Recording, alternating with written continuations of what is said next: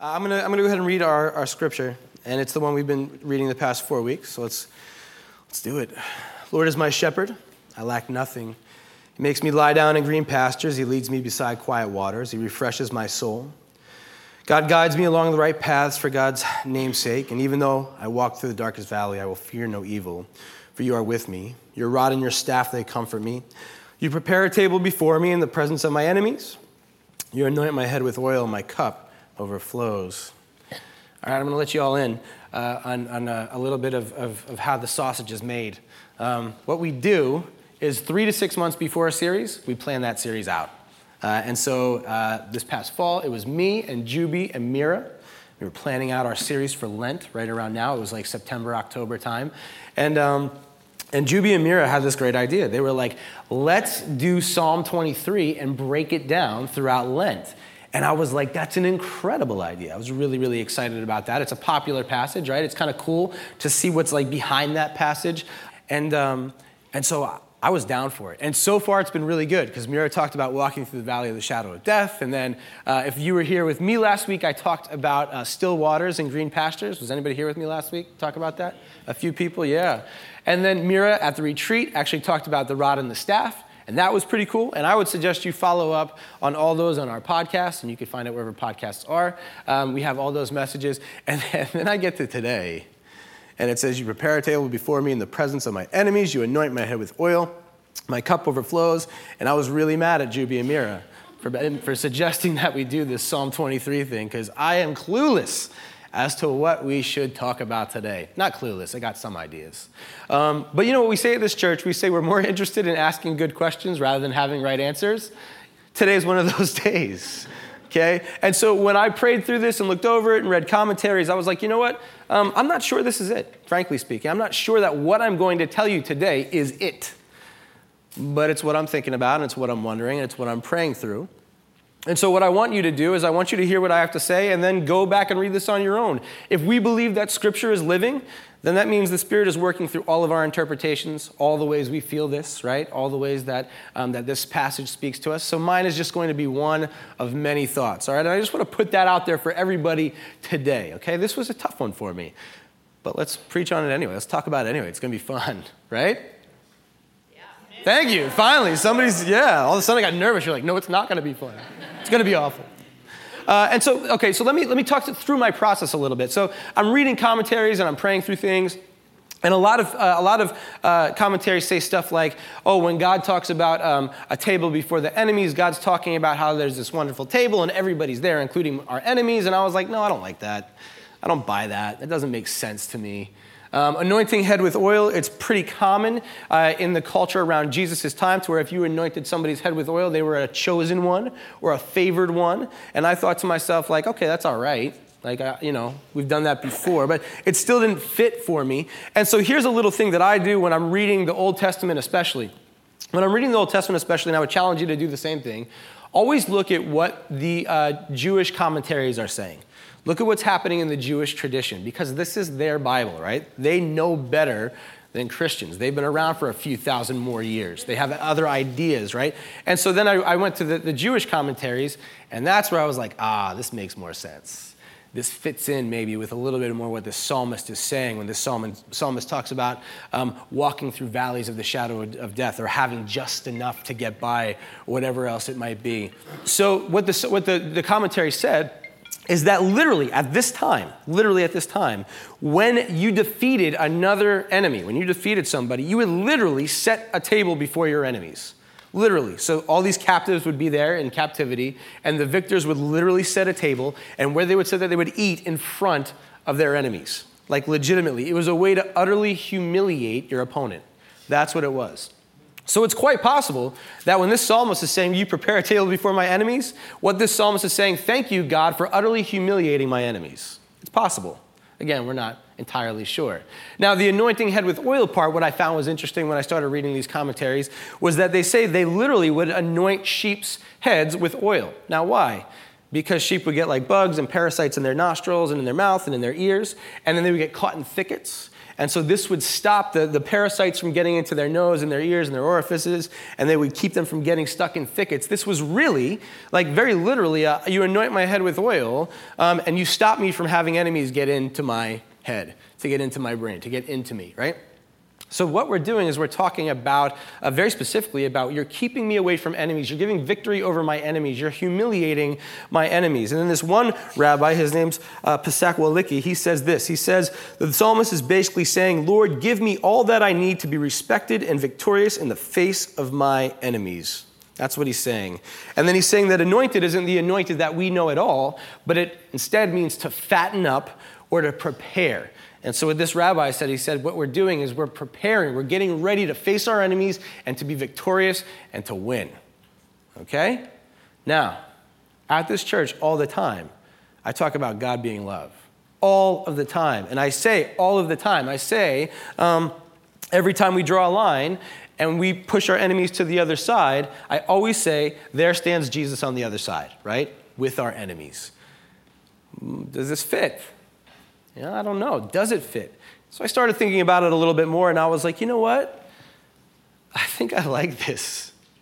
I think I like what this psalmist is saying about defeating enemies and being vindicated from enemies. I think I like it. Now, why do I like it? Well, because we have all, every single one of us in this room, do not lie, we have all been on the subway, and someone has said something to us or done something to us, and we have stayed silent. We've ignored it. We've even gotten off the subway. And 6 months later, we're in the shower. And we go, I could have said that to that person. And you know what? And I wouldn't have ignored it. And I wouldn't have remained silent. I wouldn't have even got off the subway. In fact, that thing that I would have said to that person would have been so good that the whole subway car would have applauded. And we go, that's what I'm going to say next time it happens. We like our revenge fantasies. But more seriously, I like the idea of vindication from our enemies. I like that idea. So I think about anyone who's ever experienced a crime of hate based on ethnicity or color of skin, and I think, you know what? I want vindication for that person who's experienced that, or those people who have experienced that. And I think about those of us who have suffered abuse, and I want vindication, and I want freedom, and I want punishment for the abusers who have hurt us. I think about family members who shun us or relationships that fall apart and have created giant aches within us. And for those reasons, I want someone to feel the same ache and the same pain that I feel when I've been shunned or I've been hurt or someone's done something egregious to me. And then I think there are enemies that we have that aren't necessarily physical or don't have heartbeats. I think of depression and anxiety and that kind of pain. And I think about me wanting to have that enemy vanquished, right? I don't want to deal with the depression and anxiety I deal with. I want it gone. God, take that away, punish that thing, get it off me. And there's a million more that I haven't named, but a million more things we can call enemies. And the idea of God vanquishing our enemies, preparing a table before our enemies, us being so victorious over our enemies that we're eating in front of them while they're in captivity, that feels good to me, feels important to me, feels necessary to me. So what about the psalmist? What does the psalmist think? Anybody ever hear of David? David in our Bible? Y'all know David? Raise your hand if y'all know David. Good, most of you do. If you grew up in church, then you probably know two stories about David. The first is David and Goliath. David, a small shepherd boy, takes a rock and hits Goliath, who the Bible tells us was 9 feet tall. Don't you love our literal Bible? And then we probably heard another story about Goliath. When Goliath was king, right? And he sees Bathsheba bathing on a roof, and he takes Bathsheba to be his own, and he kills Bathsheba's husband. And we talk all the time about that being an adulterous affair. Let's call it what it is. That was a king using power against a woman. So that woman was raped. Okay, let's stop making the Bible nice and clean. It's not. Okay, and so we hear about David raping another woman. That's what we hear about. Those are probably the two most famous stories we hear when it comes to David. Now, most theologians say that David wrote this psalm. In fact, it's not 100% certain, but they're like, yeah, we think that's probably the case. So what was going on in the life of David when David wrote this, and what kind of vindication was David looking for when David was asking for God to prepare a table before his enemies? What was God asking, or was David asking God to do? So let's talk about it a little bit. And this is the point where I say our Bible is a mess in such a good way, all right? The story of David during this time is like a Scorsese movie. It's like incredible, all right? And so I'm just going to tell this story in a nutshell the best I can. But anyway, David kills Goliath. Everybody loves him. And there's a king named Saul. And Saul says, I want to get on this love fest. I want to get in on the popularity. And so what Saul does is Saul makes David a general. And so then David goes out and starts killing people left and right and just killing people. And at one point, he brings back 200 foreskins for Saul. I just decided to add that in there. It really has nothing to do with anything. It's in our Bible. It's in our Bible. And so people start to sing this song. The song goes like this. King Saul kills thousands, but David kills 10,000s. And that makes King Saul really jealous. So what does King Saul do? He says, hey, David, come play the lyre in my court. So David says, all right. David goes and plays the lyre in his court. And Saul takes a spear and throws it at him. And our Bible says that Saul wanted to pin him against the wall with the spear. He doesn't do it once. He does it twice. And both times he misses. So David runs away, because that's what you do when people are throwing spears at you. And he runs away, and Saul says, hey, David, I'm super sorry. As an apology, you can marry one of my daughters. To which David said, well, I'm not of royal lineage, so I really don't want to do that, which makes people love David even more, right? Oh, what a man. He's got integrity and character and all the rest. And so everybody loves him, including Saul's son Jonathan, who has this major crush on him. It's a really big deal. And so Saul's really angry again. And Saul says, hey, David, you want to come back and play the lyre again? And David does not learn his lesson. And he goes, sure. And the same thing happens. Saul starts throwing spears. And again, Saul's got terrible aim. So he misses twice. Again, this is all in our Bible, all right? So he misses twice.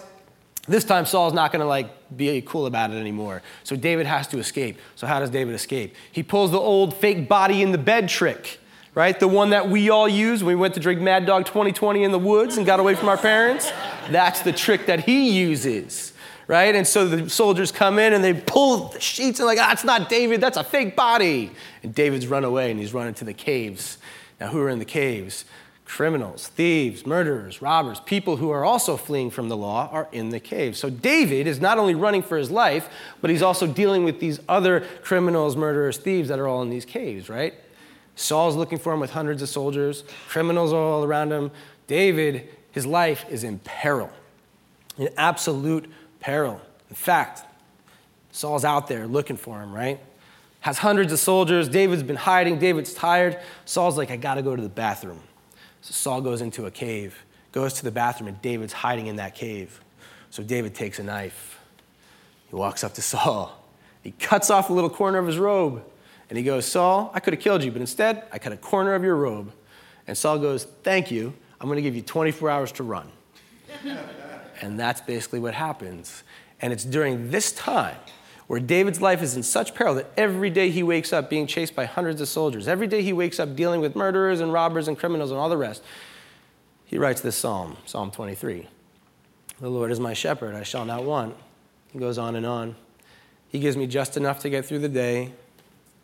He prepares a table before my enemies, the enemies that are literally trying to take my life every second. Do we see that David has real enemies? Do we see that David's life is at stake here? Do we see why David would say, God, give me victory over these people and then humiliate them because I am tired of running. I am tired of it. I don't know what to do with that. It makes me wonder about God's love in this situation and whether God would honor David in that. There's a theologian, his name is Miroslav Volf.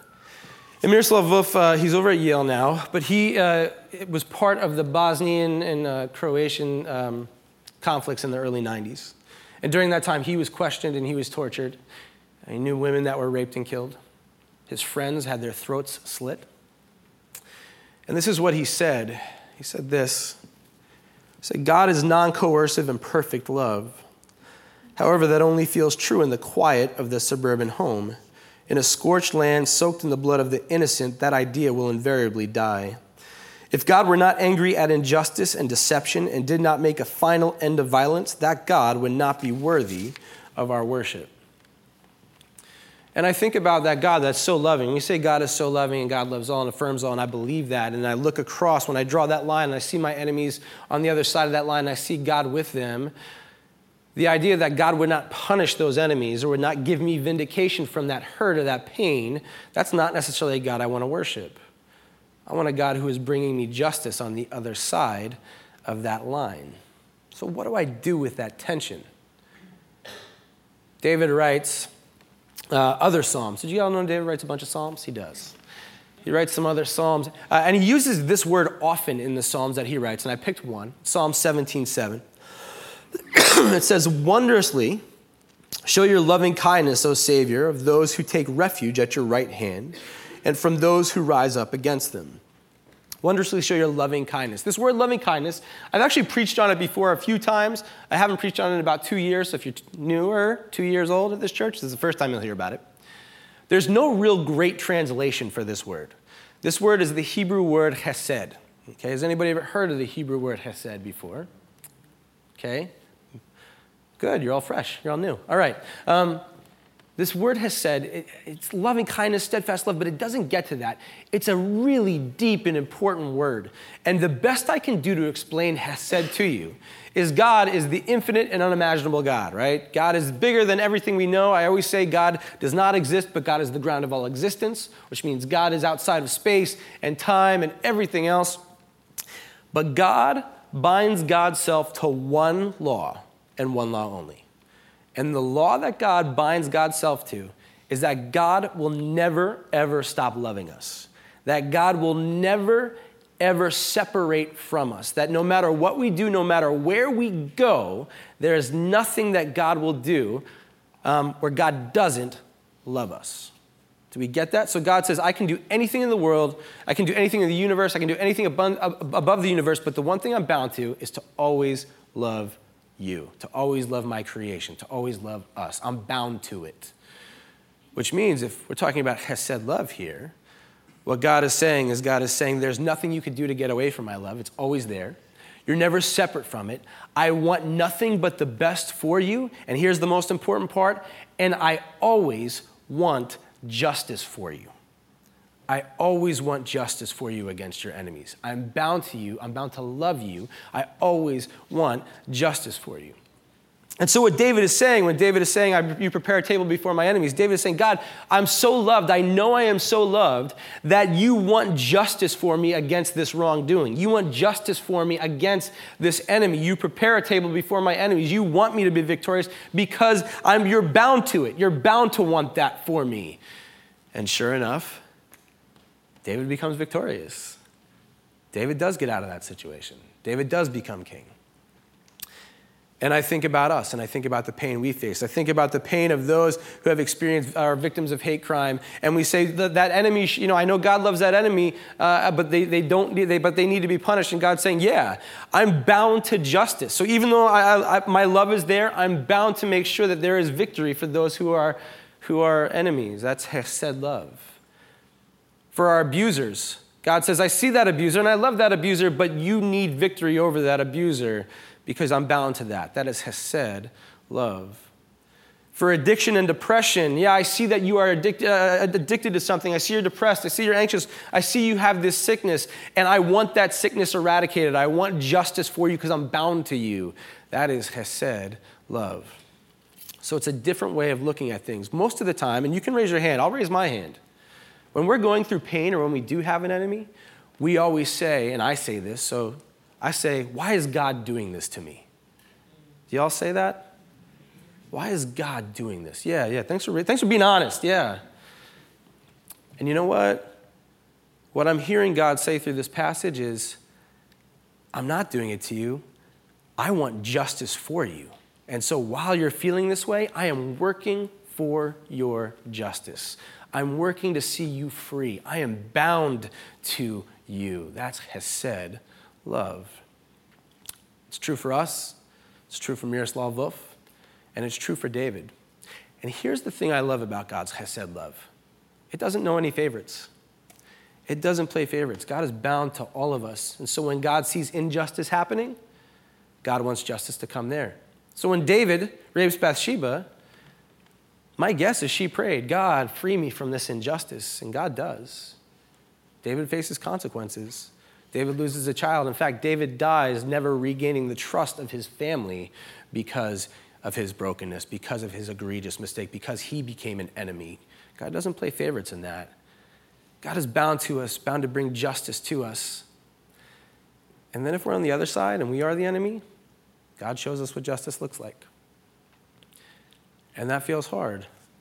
I want God to be like, no worries. But God's like, I love you so much that I'm bringing justice to the person you've harmed too. I think I see this play out in a really interesting way. And anybody remember Pope John Paul? Remember that Pope? Are you old enough to remember that Pope?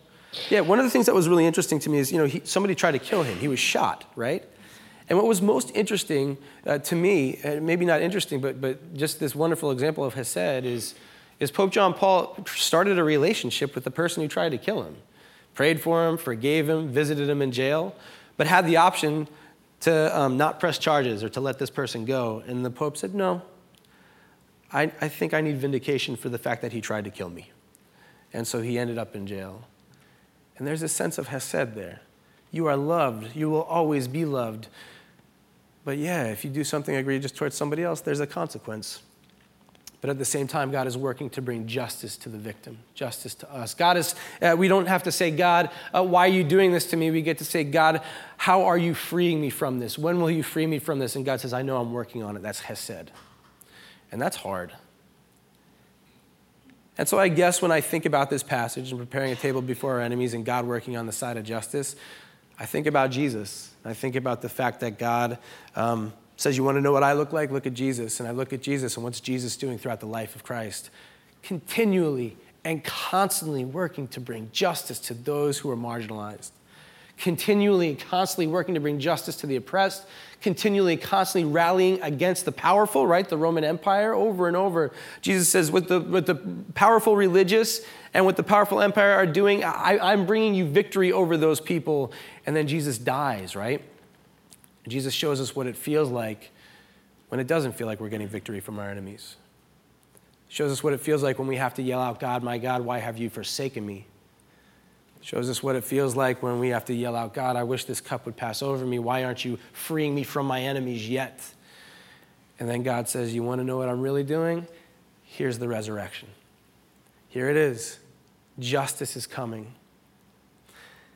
And so as I wrestle with this passage and I wrestle with who God is and I wrestle with all of it, I think the one thing I want us all to believe today is that our enemies, when we have them, who are they? What do they look like? What do they feel like? I want us to believe that God, through Jesus, is showing us that our enemies don't get the last word, that God isn't doing this to us, but through God's Hesed love, God is working to free us, to bring us justice, to set a table before them. And today, I think I'm just asking us to believe that. Amen.